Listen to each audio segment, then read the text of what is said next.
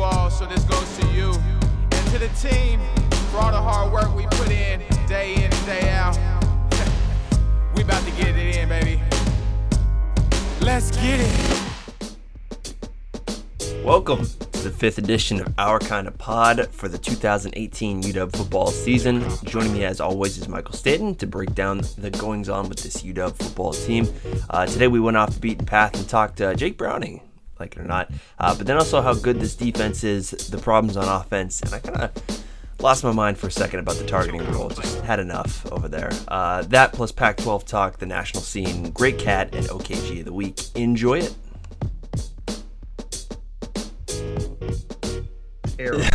All right, I am back with Michael Stanton for round 2 of the 5th episode of Our Kind of Pod. We just realized that he and I weren't recording for the first minute and a half. Good thing we caught that.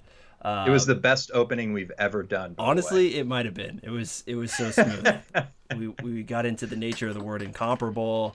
We were talking about pizza and beer. It was just phenomenal, and that's too bad. It was an incomparable opening, I can tell you that much. Yeah, good point. Yeah, pizza and beer, as good a combo as it can be. I feel the same way as I do after pizza and beer with like being in a Trader Joe's. I can't frown no matter what, even if I can't find it because Trader Joe's selection is so minimal. It's so pleasant in there. They have probably the best frozen food section I've encountered at a grocery store. So I'll just lay that on the line. Yeah, it's nice to have a guy on this podcast who's willing to just stand up for what he believes. And really, orange chicken, it's a must buy. Oh my God, it's so good. Orange chicken with some rice. You feel like you're like the head chef at a P.F. Chang's after you crank that out. I think you might be. Yeah, that's true. P.F. Chang's has been upselling you on very okay food for a long time. So those are the things we like, pizza and beer and Trader Joe's. We also like Husky wins, especially the 21-7 kind over a team that we were both a little apprehensive about against Utah. On one hand, you could say we doubled the point spread. We beat them. Felt so good about the game that I bought tickets to come home for the Stanford game. So I'll be in Seattle for the November 2nd tilt against the Cardinal. Yet it was still a weird game because I feel like that's this team's destiny, is just to win and then also madden us at the exact same time. Yeah, but you gotta maintain some perspective. That's the 26th rated team in the country when we played them, and we beat them on the road in a very, very tough place to play against a really good defense. So honestly, I don't really care how we won. I just care that we did win. And I think other people should realize that as well. Yeah, that was certainly the state or the sentiment of Jake Browning leaving that game. He was asked immediately after the game, and his first comment was, "I hope that people remember that we went into Utah and beat them by 14 points." Sadly for Jake, that's not how Twitter works, and things are a little more complicated for our friend JB number 3. Let's just go right into four downs because the first down happens to do with Jake Browning. Chapter 3 of us talking about this guy. Yeah, this is the third week in a row I think we've opened with Jake Browning. But it was a tale of two halves for Jake. He started out in the first half going 9 for 14 for 110, no touchdowns, interceptions. Second half was a little rockier, 5 for 10, 45 yards, 1 touchdown. And then that interception that everybody is still talking about. I think people are failing to look past that, though, because I get it. Like, it was a pretty bad interception, and at this point, he should never be making decisions like that. But outside of that, he played a decent game, in my opinion, especially given the defense he was facing. Like, for instance, look at his scramble touchdown pass to Ty Jones in the corner. That's a great play. He also had a third down conversion late in the game to Aaron Fuller on 3rd and 8 for 14 yards, which extended the drive another 2 minutes or so. I think it was around the 4.5 minute mark left in the game, and we were able to whittle it down to 2:33 after that. We ultimately had the punt, but that was a big play. So I'm not too bummed about Jake's performance other than that one play, but I think people are just not even giving him a chance, or giving his performance a chance because of that interception, which is a little disappointing in my mind. But Peterson did mention that they want to give him better options on third down, something that develops a little bit quicker than what they did show him. So hopefully he can get a little bit more help in the offensive play calling as well. Yeah, I think everyone's aware of it. Jake Brown, I mean, there's no way that you'd talk to Jake Browning candidly and he wouldn't tell you how awful of a play that was. Chris Peterson said as much in the press conferences that, you know, if anyone knows how bad that was, it's him. It's just unfortunate that if you close your eyes and think about what is like your iconic Jake Browning play, it's kind of this like Jumpman logo, but spinning backwards and throwing into nothing or getting sacked at this point. And that's kind of like the lasting image of Jake Browning that people have in their mouths right now, which is unfortunate because I think I'm really battling the Jake Browning apologist, which is what we talked about last week inside me, that wants to say, look, you know, he gutted out a win. Tough place to play. He got that hit on that roughing the passer targeting play, and then got right back up of it. He's making throws that are new for him. I think like the throw to Fuller down the sideline for a big gain, but leading up to that screenplay or to the 3 consecutive screenplays, like those types of things from him are new and great, and things that, you know, will ultimately lead to wins. Or can ultimately lead to wins. It's just that we're not dealing with like incomplete passes or missed receivers as mistakes. We're dealing with these like massive losses of yardage, and I think that's kind of the biggest thing that's going against him in terms of public perception. Mm-hmm. And he did talk about how last season he did basically everything in his control to avoid taking a sack, and that was a downside of his game last season, and has shown that it has been a downside of his game this season. So he's not there yet, but I know that was an area of improvement he wanted to make going into the season. So hopefully he can come to that realization that, hey, maybe I should just throw it away instead of scrambling back 15 yards behind the line of scrimmage. Right, and that's the part of me that's like the I don't even know what to say, if it's a pessimist or a realist, or the apologist in me is running out of strength to keep this going.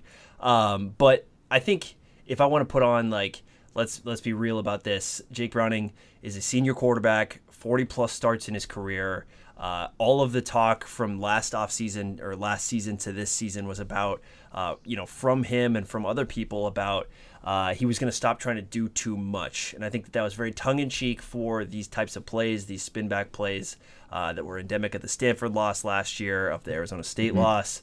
And I think to still see those is frustrating, given that I think everyone in the building knew that was kind of, if he could just cut that out last year, and now we're heading into week 4 and that's still part of it. I think, though, that the difference is just as simple as just stepping up in the pocket, because none of this happens if in any of those situations you're going forward in the pocket rather than backwards, because if you do take a sack, it's not as catastrophic, and then also it's just evading pressure in a positive way and allowing him to continue to see receivers down the field rather than make this young offensive line kind of hang with him and keep locks on while he's scrambling around. I agree with you. I think we should make the point, though, that pocket may not necessarily be there at every play, Very as true. we've seen. So just something to keep in mind. You know, he's dealing with a pieced together offensive line, so that doesn't help things out either.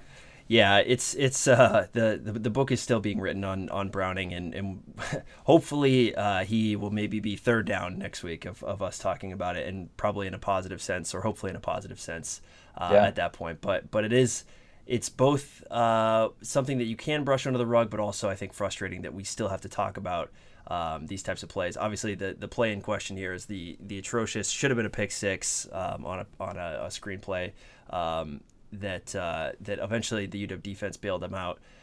That's the play we're talking about. Talking about that defense, though, for second down, I think I could go into details here of, like, Taylor Rapp is great, Byron Murphy is great, Tevis Bartlett is great, Ben Burke-Kirven is great. Thanks to Jordan Miller for getting the first interception of the year. All of those things are true, and we definitely could do that. But I think the more interesting question is, would you rather have this year's defense, the 2018 version, or the 2016 defense for the Alabama team? And that defense obviously includes, Budda Baker, Sidney Jones, Kevin King, Azim Victor, Keyshawn Bierria, Vita Vea, Greg Gaines. I mean, that defense has some guys that are playing on Sundays on it right now. So let's start there. Which defense would you rather roll out with for one game, the 2016 D or this year's? That's a tough question because there's not all the players on the current team have kind of grown into what they can be. I think there is still more that this defense can give, which is a crazy statement given how great they've been. But you're talking about a few players that are stars right now that are underclassmen still. Whether I'd prefer the 2016 team defense or the 2018 defense. Man, that is tough. I mean, without looking at the numbers and just thinking about them in general, they are almost identical to me. I really don't know. I really don't know what to say. All I know is when you have a defense like this, they're going to keep you in ball games for the entirety of a season. So, I think they're almost on the same playing field. Yeah, it's kind of, it's not apples to oranges, but it kind of is, because I think that team and the following year's team was a lot more conservative and reliant on talent and just knew that they could keep everyone in front of them and get pressure as a normal byproduct of the defensive line. Whereas this year's team kind of has to be a little ballsier with their pressures and the way they bring linebackers and get Taylor Rapp in the box and bring him off pressure and bring corner blitzes. So I kind of like watching this year's defense more just because I think it's a little more creative, because it has to be, because I don't think it is as talented as that year's team was. And so you see a little bit more interesting things happen by watching this year's defense, whereas that defense was just so good that it was just impossible to move the ball, but they also didn't have to do a lot of outside of the box play calling to make that happen. I think this is a product of Jimmy Lake now calling the plays on defense, just because he seems to be involving the secondary a bit more, like you were saying, on those blitzing packages and things of that nature. So I think that may be one of the reasons why it's a little bit more, should I say, exotic or just interesting in that regard. Yeah, I agree. Taylor Rapp's presence in the pass rush was really, really well followed by an Adam Jude story about how he has been studying the Von Millers and the Aaron Donalds of the world about how to get involved in the pass rush and to study the NFL greats. Byron Murphy already had 4 pass defenses in the Utah game alone. Byron Murphy is just, he's everywhere. He sniffed out a screen early in that game that was just like it was as if he knew. Like it was like the I don't know if you ever played backyard football on the game. It was like the magnet play. Have you ever got one of those cheap plays where it just brought you right to the ball? That's what it felt like watching Murphy sometimes, and just a very athletic guy, but also a very smart player as well. He's in Pablo Sanchez form. He really is. Yeah, there's some scenarios. If he shows up against Arizona State with a backwards hat on, then we know we have some. Pablo also had a little bit of a beer gut at age 8. So that was concerning. Questionable. Yeah. Concerning. But speaking of Murphy, on a less serious matter, speaking of Murphy, he's going up against N'Keal Harry this week. Yep. Which is maybe the best matchup in the conference this season. And then you got to think about the storyline as those guys actually grew up living under the same roof in high school for a bit. So they're really close friends. They're basically brothers. So that is going to be an amazingly awesome matchup to watch this coming weekend. I can't wait. This is kind of like when you and I inevitably get matched up on each other at turkey bowls every year because of just our similar playing styles. You mean out of shape and like really bad? Yeah, something like that. So yeah, the Chandler natives will go head to head. I think Yeah, Murphy will have his hands full with N'Keal Harry this week, but then also with J.J. Arcega-Whiteside coming up in a few weeks against Stanford. Those should be fun to watch. Moving on from the defense, the run game got a little bit better over the weekend. Myles Gaskin goes 30 carries for the first time ever in his career for $145, if I'm not mistaken. That was good to see, but still not great out of the run game. What did you notice on Saturday? I hate to do this, but he actually had 32 carries in his freshman year Apple Cup. Really? So wow, he did. All right, I looked that up specifically. Yeah, we're gonna cut that out for sure. Besides the point, yeah. I mean, the running game did what they needed to do, and they just ate clock. And 30 carries for 143 yards. That 30 carries, that's a lot of carries. He definitely was feeling that the next day. But he really set the tone, Gaskin did, at the beginning of the game with that 38-yard touchdown around the corner. And I was actually listening to it on the radio when I was rushing to get in front of a TV. I was in the car.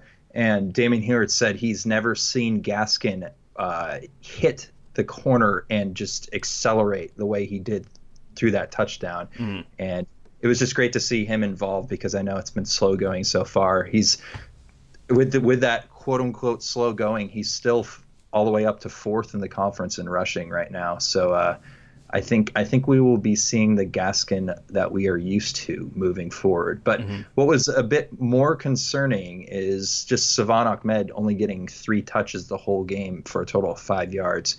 It makes you wonder if something's up with him, maybe some undisclosed injury that's nagging him. But I thought it was a little bit weird, especially when they were giving snaps to McGrew and Pleasant over him as well. Mm-hmm. Yeah, there was one play. I mean, the Sean McGrew I think saw the field before Ahmed did. I didn't check the snap count officially, but at least felt like McGrew's snap count was either equal to or higher than Salvon Ahmed's. And then Kamari Pleasant was in the backfield with Gaskin on one of the goal line Wildcat plays as well. Pete mentioned the potential. Coach Chris Peterson mentioned the potential for quote unquote health stuff as the reason that some of these guys don't play. And if that's a valid medical excuse, then the next time I call in sick to anything, it'll be due to health stuff. So there's always the potential for that, and you never want to assume that it's based off of something like that. But just by a talent perspective, I mean, Ahmed just has such a visible and tangible effect on games, or in theory could. I get the knock on him right now is that he's not a very great north-south runner, the conventional sense like Gaskin is. But I don't think that makes him a player that isn't worth having on the field in some capacity, because there are plenty of people who have great careers and can affect games without being great north-south runners from the running back position. So I'm perplexed as to what's going on there.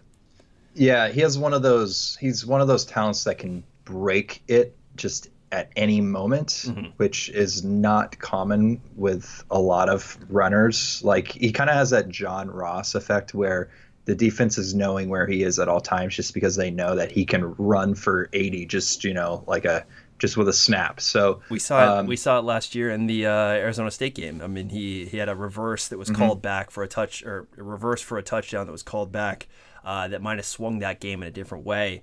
UW ends up losing that game, but early in that game, Ahmed has that play to kind of bust it open. So yeah, I mean, this is a guy who has clear potential. I think Sean McGrew is a decent player and could end up having a role, but I mean, I think there's a reason Ahmed became the backup running back at the end of last season, and was this season, and we haven't seen him just be featured in any sort of way to start this year. And that might be by design to not give opponents a lot of tape to work with him. When you have Utah and Auburn in your first 3 games, those things kind of don't matter as much. Yeah, agreed. I mean, hey, if he does have something wrong with him, he has quote unquote health stuff or injury stuff.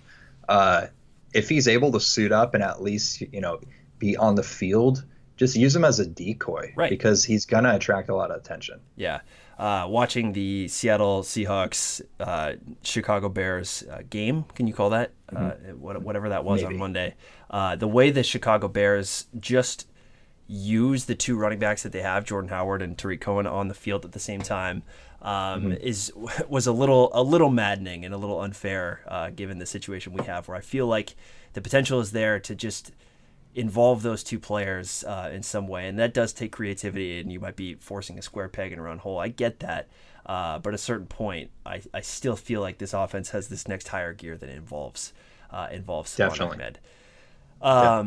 All right, so the running game is on the upswing. Especially last week, we talked about that fourth game of the year is really where things seem to pop. So hopefully, we see a similar explosion for the offensive line and the run game this weekend against ASU.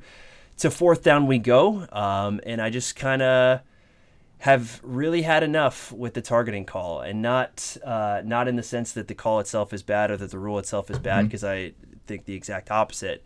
I've had enough of the backlash to the rule, as it will, and we saw a really good fishbowl of what the targeting rule can look like in both senses, in all senses, in the Utah UW game on Saturday.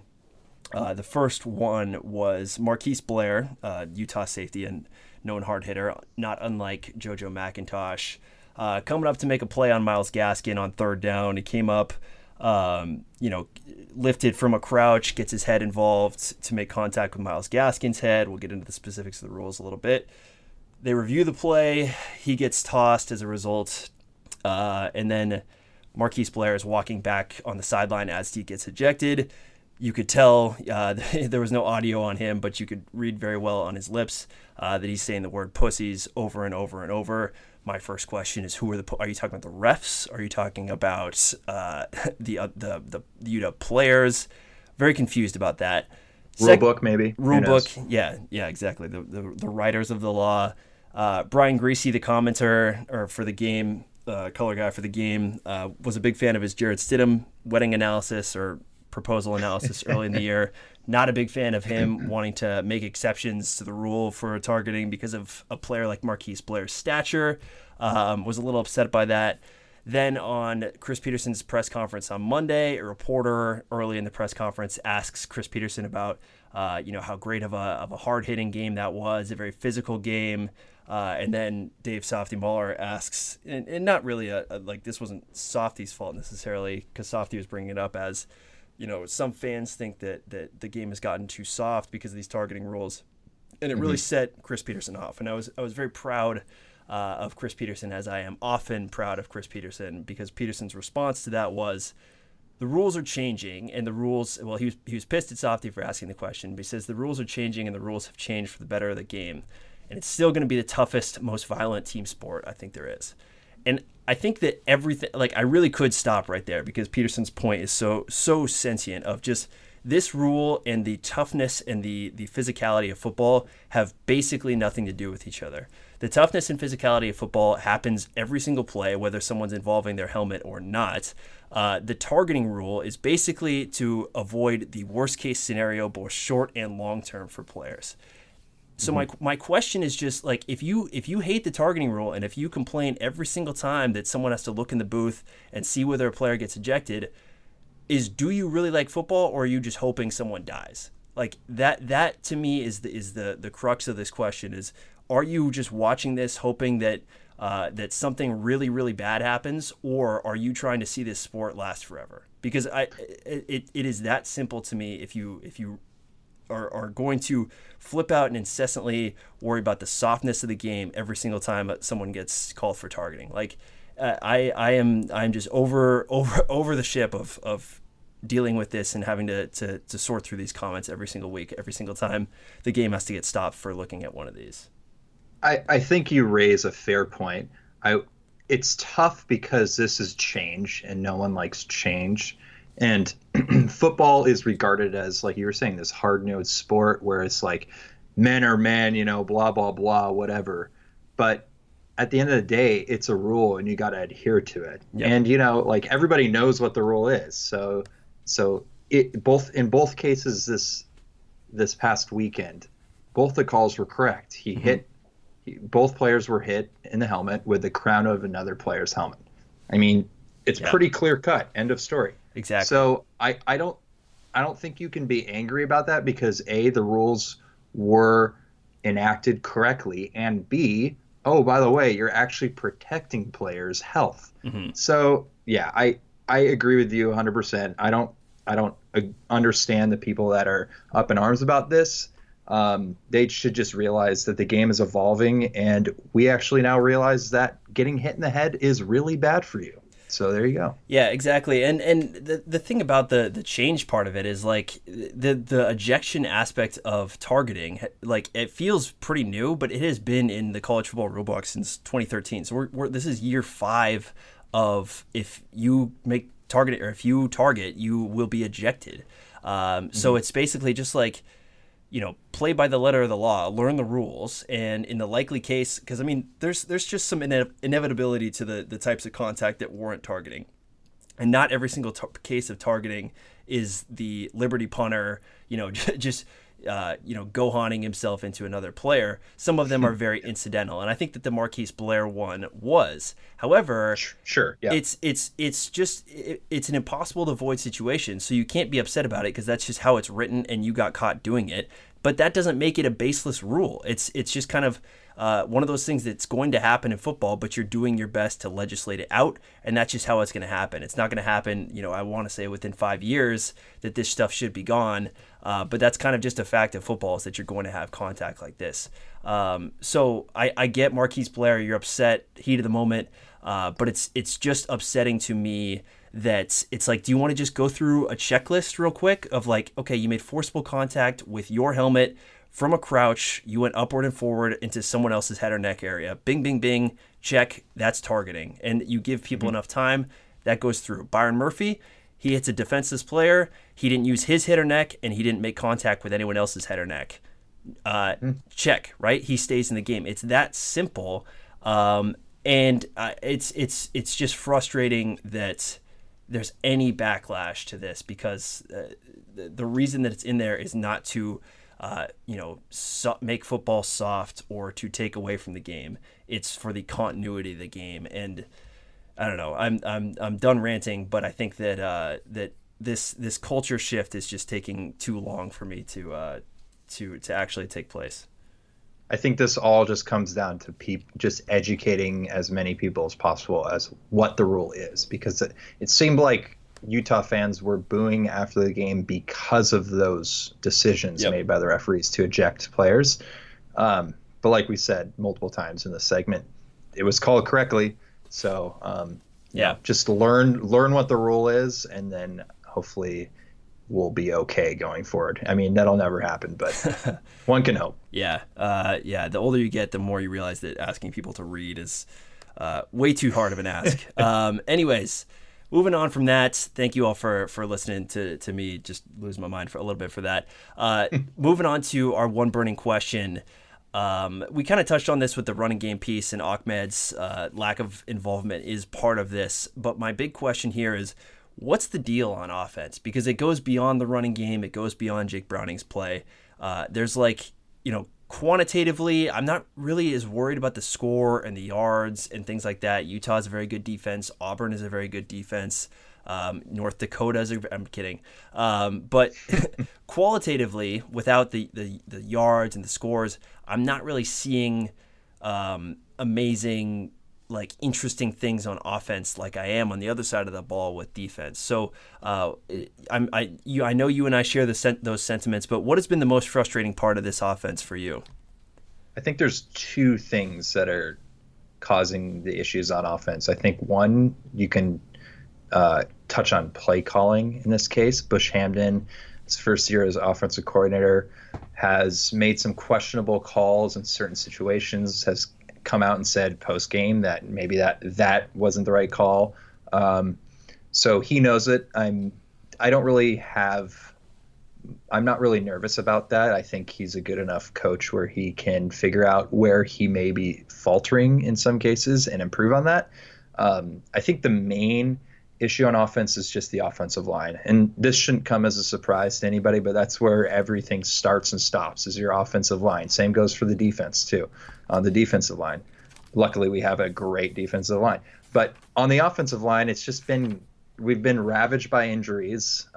With Trey Adams gone, Nick Harris was struggling and had to come out of the game this past weekend, as well as just probably some underperformers. I think Wattenberg got removed just based on performance in the second half this past weekend. Henry Bonavalu came in. Then you had Jesse Sosby playing in place of the aforementioned Harris injury. You also had Henry Roberts playing some time at left tackle in place of Hilbers. Not sure if that was performance related or not. Just wanted to shuffle guys in. I know Pete said they have 8 to 9 guys that they think are in the starting neighborhood, so they can really interchange. But they got to figure that out on the offensive line, because McGarry is pretty much your only tried and tested, consistent starter on that line, and that's just not going to cut it at this point. Right. Yeah. One high level NFL prospect is not going to carry an offensive line. And I mean, a lot of that too is like if the Trey Adams injury had happened mid-July versus happening when it did right before the Auburn game, I think that things are probably a little bit different, just because of the continuity piece of you wouldn't know who those 5 guys on the offensive line are for a little bit longer than they have. Sure. So there's that part of it. There's the that 4th week bump that we talked about both this week and last week. And there's just it feels like the narrative out there, and for a valid reason, is kind of this cohesion piece for the second time this year. It happened like midway through the second quarter. We saw a play where the entire, or the center snaps it, and then the entire offensive line is still like a beat and a half behind that. So the pass rush is coming as, basically shortly after the ball is snapped. That happened, infamously at the end of the Auburn game as well. Yep. So, really hurt. There's that cohesion piece, and everyone's talked about it, and the play calling piece. I also kind of see there's like the personnel aspect of just trying to figure out what to do with all these targets and weapons that everyone has, or that we have on offense. What do you do with McClatcher as he's coming back? How is that different than how you use Ahmed? How do you keep guys like McGrew and Kamari Pleasant involved? That part of it, I think, is just time, and all of these things in conjunction at once is very difficult for a first-year offensive coordinator to deal with. I get that. But last week, I mean, we talked about the lack of tempo and no huddle offense, and how that's a real strong suit. And then against Utah, in a situation where that's a very tough defense, one of your best offensive skills is going no huddle. We don't see it at all. Not a single drive included no huddle. So it's just a little confusing, given that we've seen pockets of success of no huddle doing well, involve Ahmed going side to side. It's just kind of this continuity piece of putting it all together in a game. That is where we have really struggled, is not putting together a complete offensive game. Yeah, and we touched on this a bit over text earlier this week, but there was a point in that game where I was just calling for it. I think we were driving down. It was the drive that we scored the touchdown to Jones on to go up 21-7. We had run it. We had run it down with Gaskin like pretty much the whole way, and then we just continue to take our time. Like, to me, that's a mismatch. Like, we're running it, they can't stop us. Let's keep doing it. Why wouldn't you speed it up in that case, especially later in a drive where the defense has already had a chance to take a break? The whole point of, well, you can't go tempo all the time because you need to actually take some time off the clock to give your defense a rest. This is later in the drive. You're down on the 5-yard line or whatever, and I think you just gotta go for it here in a couple scenarios throughout a game. Just add tempo in and see what it does to a defense, because you could really burn them. I mean, if you get burned, great. Now we know we won't do it again. But they never even tried, which I thought was a bit disappointing. So, and like we mentioned previously on other podcasts, whenever we do, I can't remember a time where it has blown up in our face. So I just don't see why we haven't gone back to that at all, especially this past week. Yeah, I mean, there's just in that Auburn game, it really broke things open. towards the end of that first half was just that 4-play, 76-yard drive. There was, no huddle. That was the best Jake's looked all season, is the throws he made on that drive. And just to kind of see that only happen in spurts, granted, we 21-14 win against Utah. You're okay with that result, 7 ways to Sunday. However, qualitatively, you'd like to know that you have a little bit more confidence in this offense as the season goes on. So lots to ponder on, lots to keep watching throughout this season. Plenty of other stuff we could have talked about with the offense. The Wildcat is just not. I can't stand seeing the quarterback not be involved in that play, and then he ends up not blocking anyone as Myles Gaskin's coming over to him. That's not Jake Browning's fault. That's just the design of that play. Jake did have a good block in the Bocelli end round. He had a great block in there, but that's probably something I agree he's involved in and not correct. Yeah, so he knew that was the case beforehand, that he's got to get the backside. So yeah, that's tough. Anyways, let's talk very briefly about Arizona State. We've talked about N'Keal Harry, who is just an incredible receiver, kind of the old school, receiver wears number 1. He's really good back in the Reggie Roy Williams era, the Mike Williams era, where seemingly everyone's, maybe N'Keal Harry's last name is actually Williams. Yeah, it might be. That would make sense. But N'Keal Harry's an old school number 1, kind of like in soccer, like a number 9, right? In soccer, that has nice reference. There we go. So N'Keal Harry is the guy you want to watch. Definitely Arizona State's biggest NFL potential player. Very fun guy to watch. A friend of Byron Murphy's as well. They also have Manny Wilkins, their quarterback, who's well seasoned over the years, a guy that beat UW last year just by taking care of the ball and gritting out some drives. They also have a receiver who caught a ball but didn't catch a ball at the end of the game last week, Frank Darby, whose nickname is Jersey Frank. He's from Jersey City, which you've probably never met anyone from New Jersey. I have. That makes him 15% more insane than your average person. So just by nature of being from where he is. Jersey Frank is a great deep threat as seen at the end of that game. I would expect ASU to challenge UW a little bit more deep down the sideline and down the field than any other team has at this point. So that should be interesting. They'll bring a lot of pressure, a team that regularly blitzes 5 guys. So we should see a good sample size of Jake Browning against pressure, seeing how he responds to that, given all of what we talked about to start this podcast should be interesting. Yeah, Arizona State is weird because they were ranked last week, 23rd, but they played like they were one of the worst teams in the conference last week. Their second half, just to read off their drives in the second half, these are the first 4 drives. They had a total of 6 drives. Their 5th going for, I think, 82 yards and a touchdown, and then the 6th being just the end of the game debauchery that happened in Pac-12 after dark. But their first 4 drives were as follows: 1 yard, punt, 7 yards, punt, 0 yards, punt, -4 yards, punt. So if we can get them like that this week, which I would believe so, because they're not, our defense is probably a little bit better than San Diego State's defense.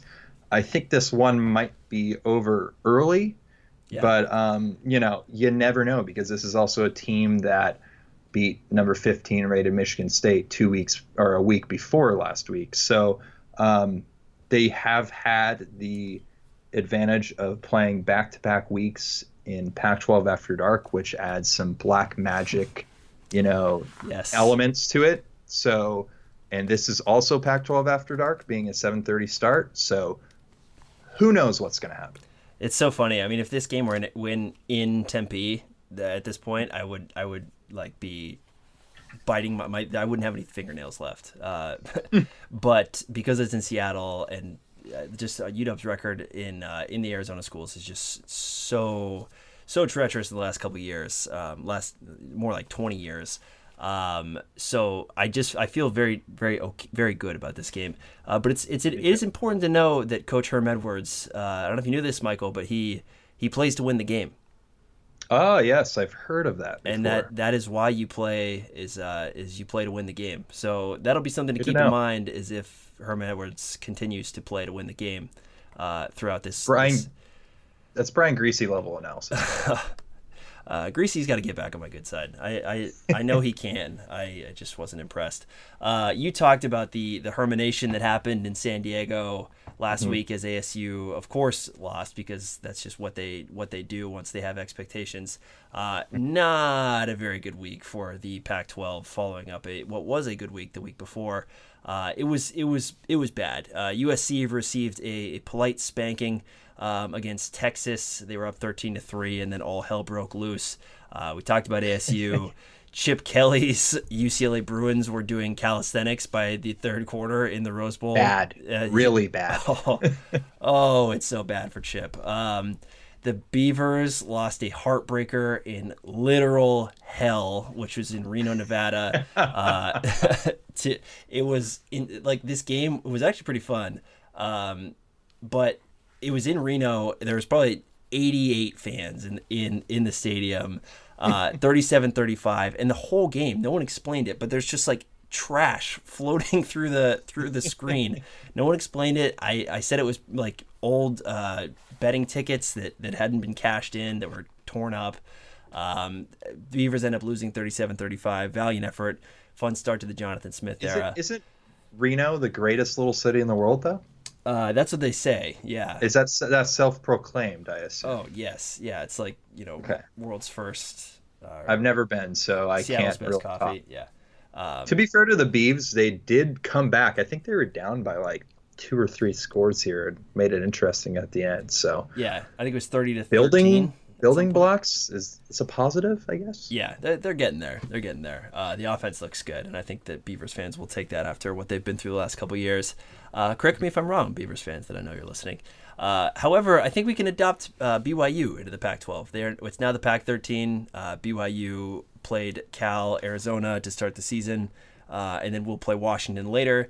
It's basically a Pac-12 schedule, right? We can adopt then because they beat Wisconsin. Yeah, I actually did a little research into this because this has been kind of a hot topic amongst friends over the years of who would you add to the conference. And you obviously need to add 2. You can't add 1. It would be uneven. So I was trying to figure out who would go with BYU. But BYU checks a lot of the boxes. It's a research institution, which is basically a requirement for the Pac-12. So getting a little academic over here. Mm-hmm. But they would be 7th in attendance. Lavelle Edwards Stadium, that is attendance to the university, 33,500. Gotcha. Lavelle Edwards Stadium seats 63K, which would be the 4th largest stadium in this new Pac-13. But the question is, who would be the 14th team to even them out? I mean, maybe San Diego State, maybe Boise State. Those are probably the only 2 maybes. Yeah. Boise State's too small. You're talking about the 106th largest TV market in the country, which should easily be the smallest in the Pac-12. I'm counting WSU as like Seattle and sure. Corvallis as Portland, Yeah. There's nothing around Boise. Like maybe Salt Lake City, but that's still that's where Utah is anyways. I still think Boise State's too small. So I don't know who they would add. Yeah, maybe a Canadian school. Yeah. Yeah, maybe, why not? Maybe I don't know. What schools are even in BC? University of British Columbia. Hell yeah. They do not have a football team, I So bet. let's bring in Western then. Oh yeah, bring back the football program. That'd be great. Vikes. Yeah. So BYU are unofficial. We'll just claim them for the week to salvage what was a garbage week for Pac-12 football. And so we'll talk a little bit more about BYU in a little bit. Big tilts this week within the conference. We got the annual seems to be the WSU USC game on a Friday. A tradition unlike any other. USC lost last season. I think they were ranked in the top 5 when Wazoo brought them down. Was that 2 years in a row that WSU beat them? I could be wrong on that, but I think feel Wazoo like it beat Stanford a couple years ago, and that's what it feels like. Okay, but USC is actually a favorite in this too. Yes.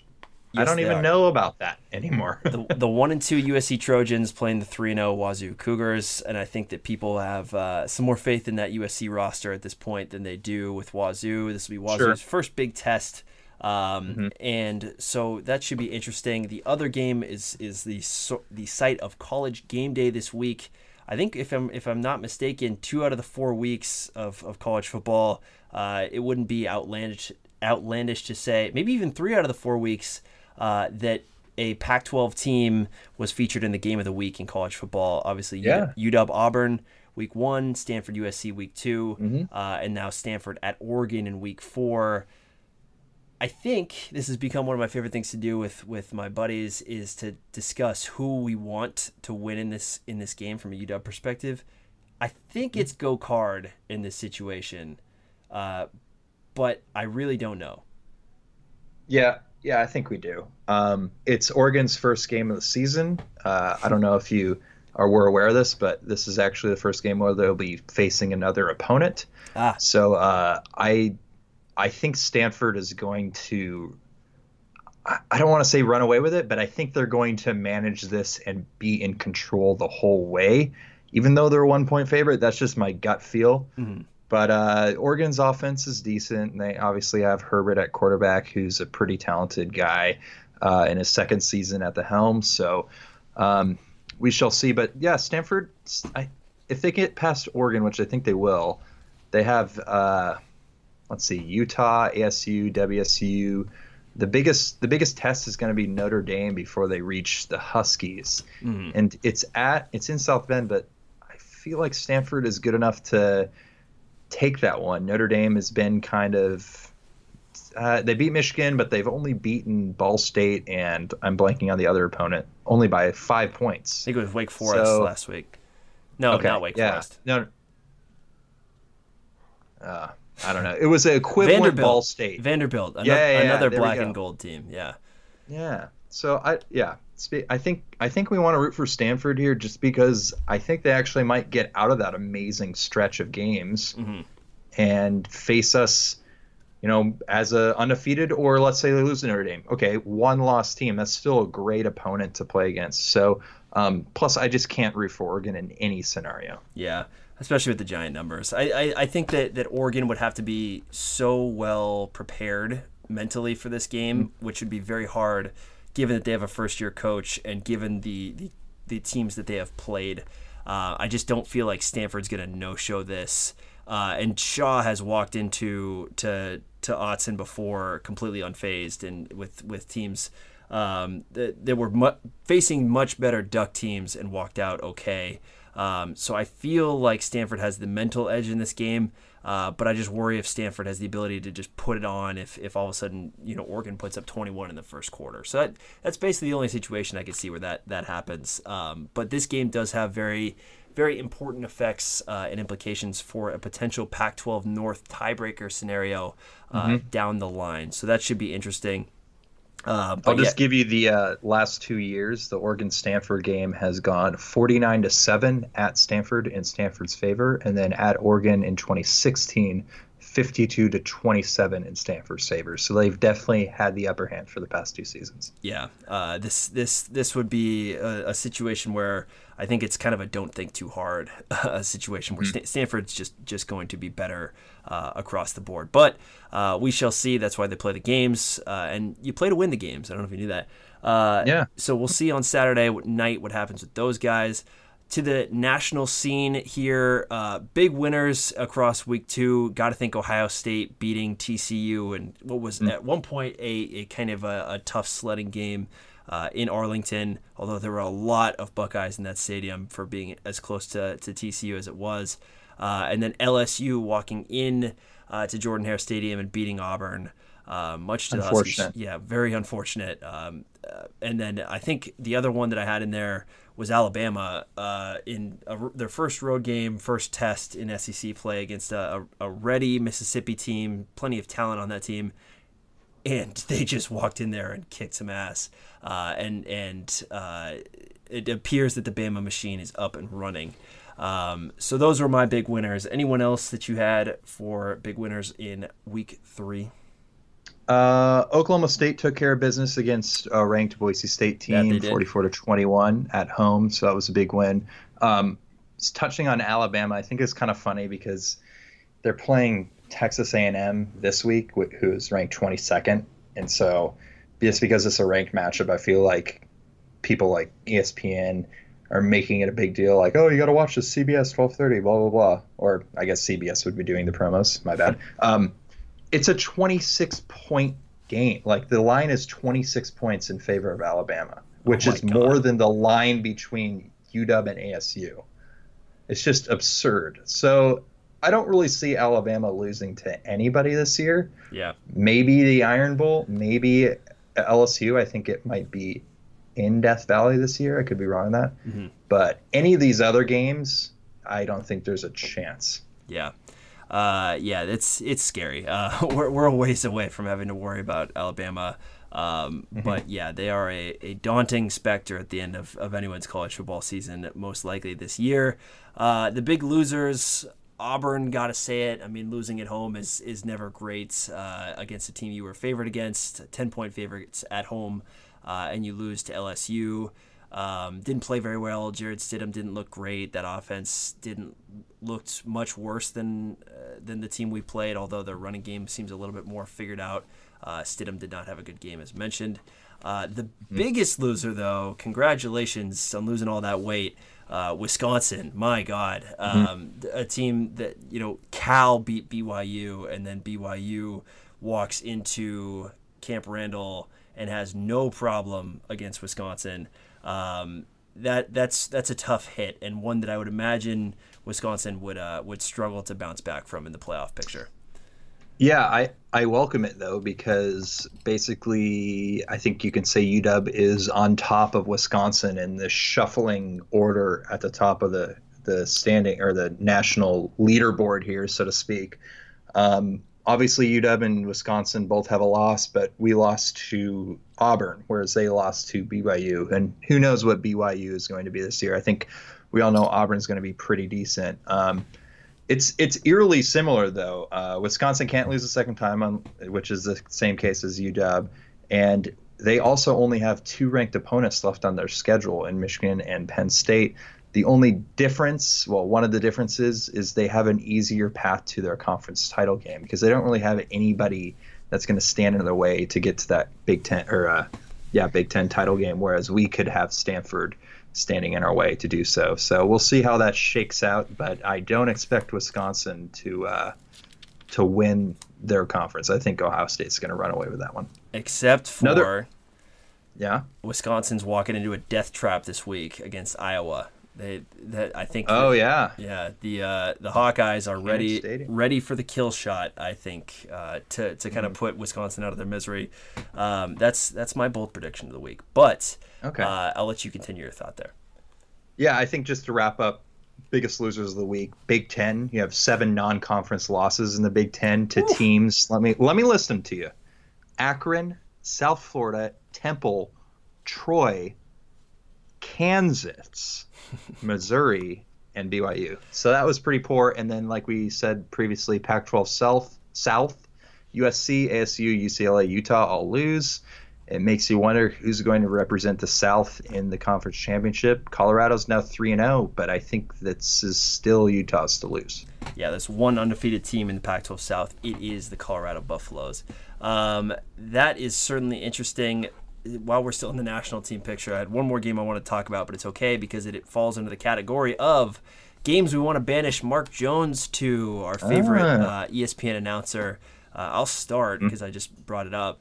I want to take Mark Jones. It won't be a bad place. You're going to Columbia, Missouri to play Georgia, or to watch Georgia go to Missouri. Sneaky game. Missouri's coming off of a big win against Purdue in which they came back on the road. Georgia is playing the first real team that they've played on the road. Georgia, their non-conference schedule this year: Austin Peay, Middle Tennessee, and UMass.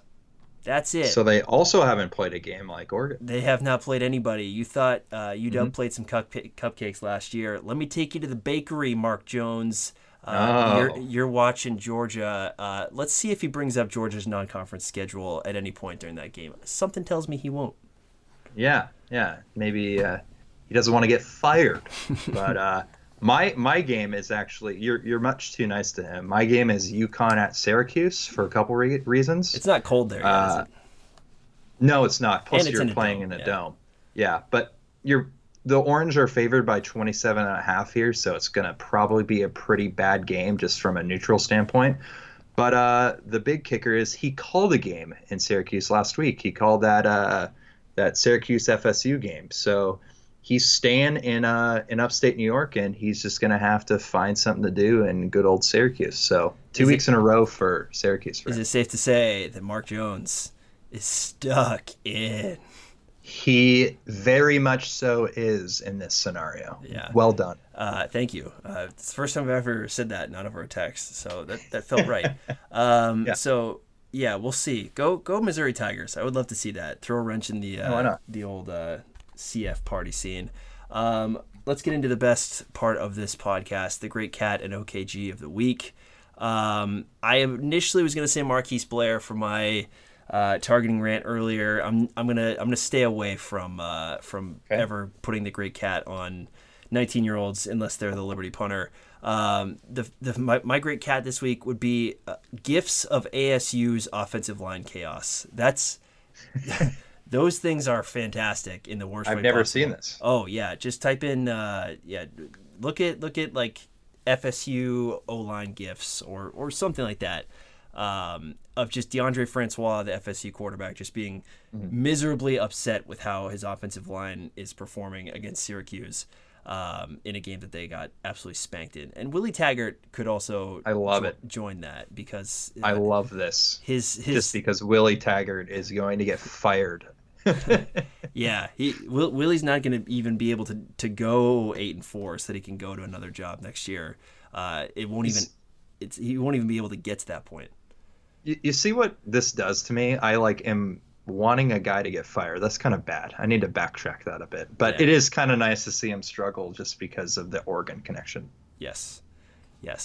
Who is your Great Cat? Well, by default, it's Mark Jones. But then on top of that, you were saying you don't want to put a Great Cat of the week on a 19-year-old, but we were playing Utah, so there could be some mid-20s in there. True. So my Great Cat of the week is Peta Tonga, who made the pick against Jake Browning, but then fumbled the interception. Yes. Going into the end zone. I think it was on the 11-yard line, and Utah got 0 points out of that drive. So that's my first Great Cat. And then second Great Cat of the week would be Utah's fourth down offense, which went 0 for 3. Their final 3 offensive drives ended in a failed fourth down conversion. The ball was on UW's 2, UW's 20, and UW's 31. So a couple things there. First, amazing job by the defense, but secondly, that game could have been much different if they were able to convert those. So thank you, defense, and unfortunate for Utah. Yeah, I think you're my new Great Cat because now I feel way worse about that Utah win after that stat. So thank you for that. Moving into the OKG side of the world, our OKG of week 3. First of all, Britton Covey for Utah, heroic performance, being the only guy of discernible talent on that offense and just getting force-fed the ball in situations where he was getting keyed on and took a wallop on a lot of plays. So Britton Covey, tough as nails, talking about 25 years old, very receding hairline for a college football player. Yeah, but Britton Covey was worth the price of admission for his gutsy play. I will say that. My true OKG, and I have a few.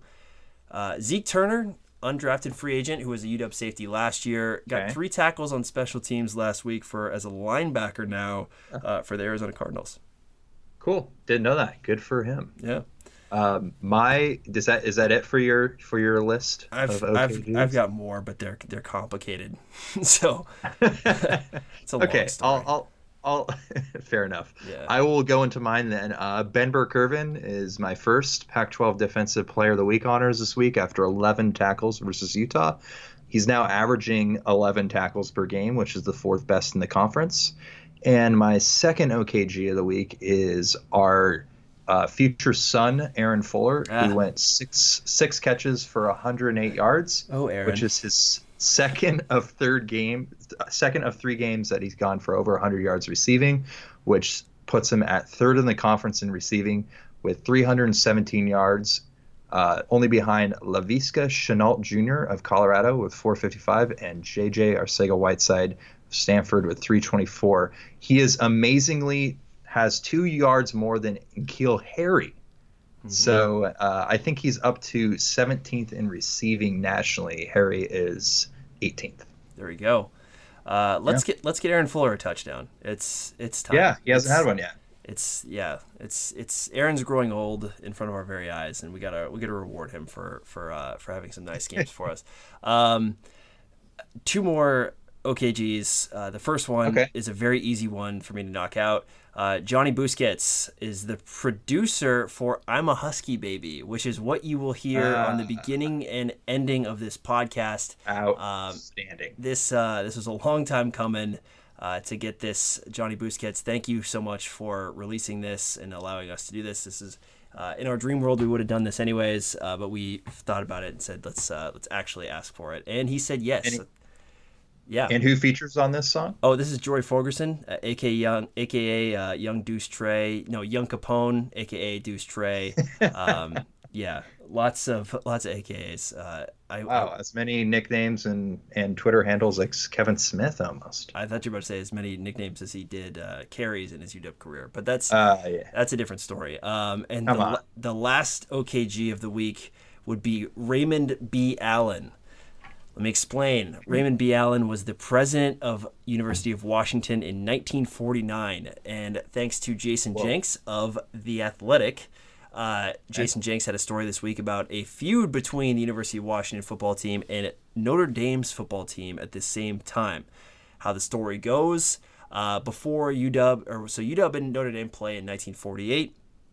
The game doesn't quite go how UW wants it to. Before the 1949 game, UW shows a videotape. I can't even imagine what that process looked like. Shows a videotape in 1949 of Notre Dame apparently just cheating their asses off, and how all these calls are going wrong, and they're just missing calls left and right, and Notre Dame is bending the rules. Notre Dame gets pissed. Notre Dame ends up beating UW 27-7 in 1949. And there's all these back and forth letters written between Raymond B. Allen and the faculty at Notre Dame and the coaching staff and things like that. Jason Jenks caught all of it. Great story. A little bit hard to kind of discern the meaning from it because these dudes are writing 70 years ago. And the shit talking was a little different back then. However, this quote from Raymond B. Allen is OKG of the week worthy. He says, "The basic mistake, it seems to me, was in your repeated violations of the rules of the game. The second, of course, was your unfortunate public remarks. I sincerely hope that both of these mistakes were accidental." Which is the equivalent of just like fire emojis and gift tweets and all this stuff of in 2018, but much more eloquent from Raymond B. Allen back in the day. Great story by Jason Jenks, and boy, we've come a long way in our ability to make fun of Notre Dame, because now there's tons of ways.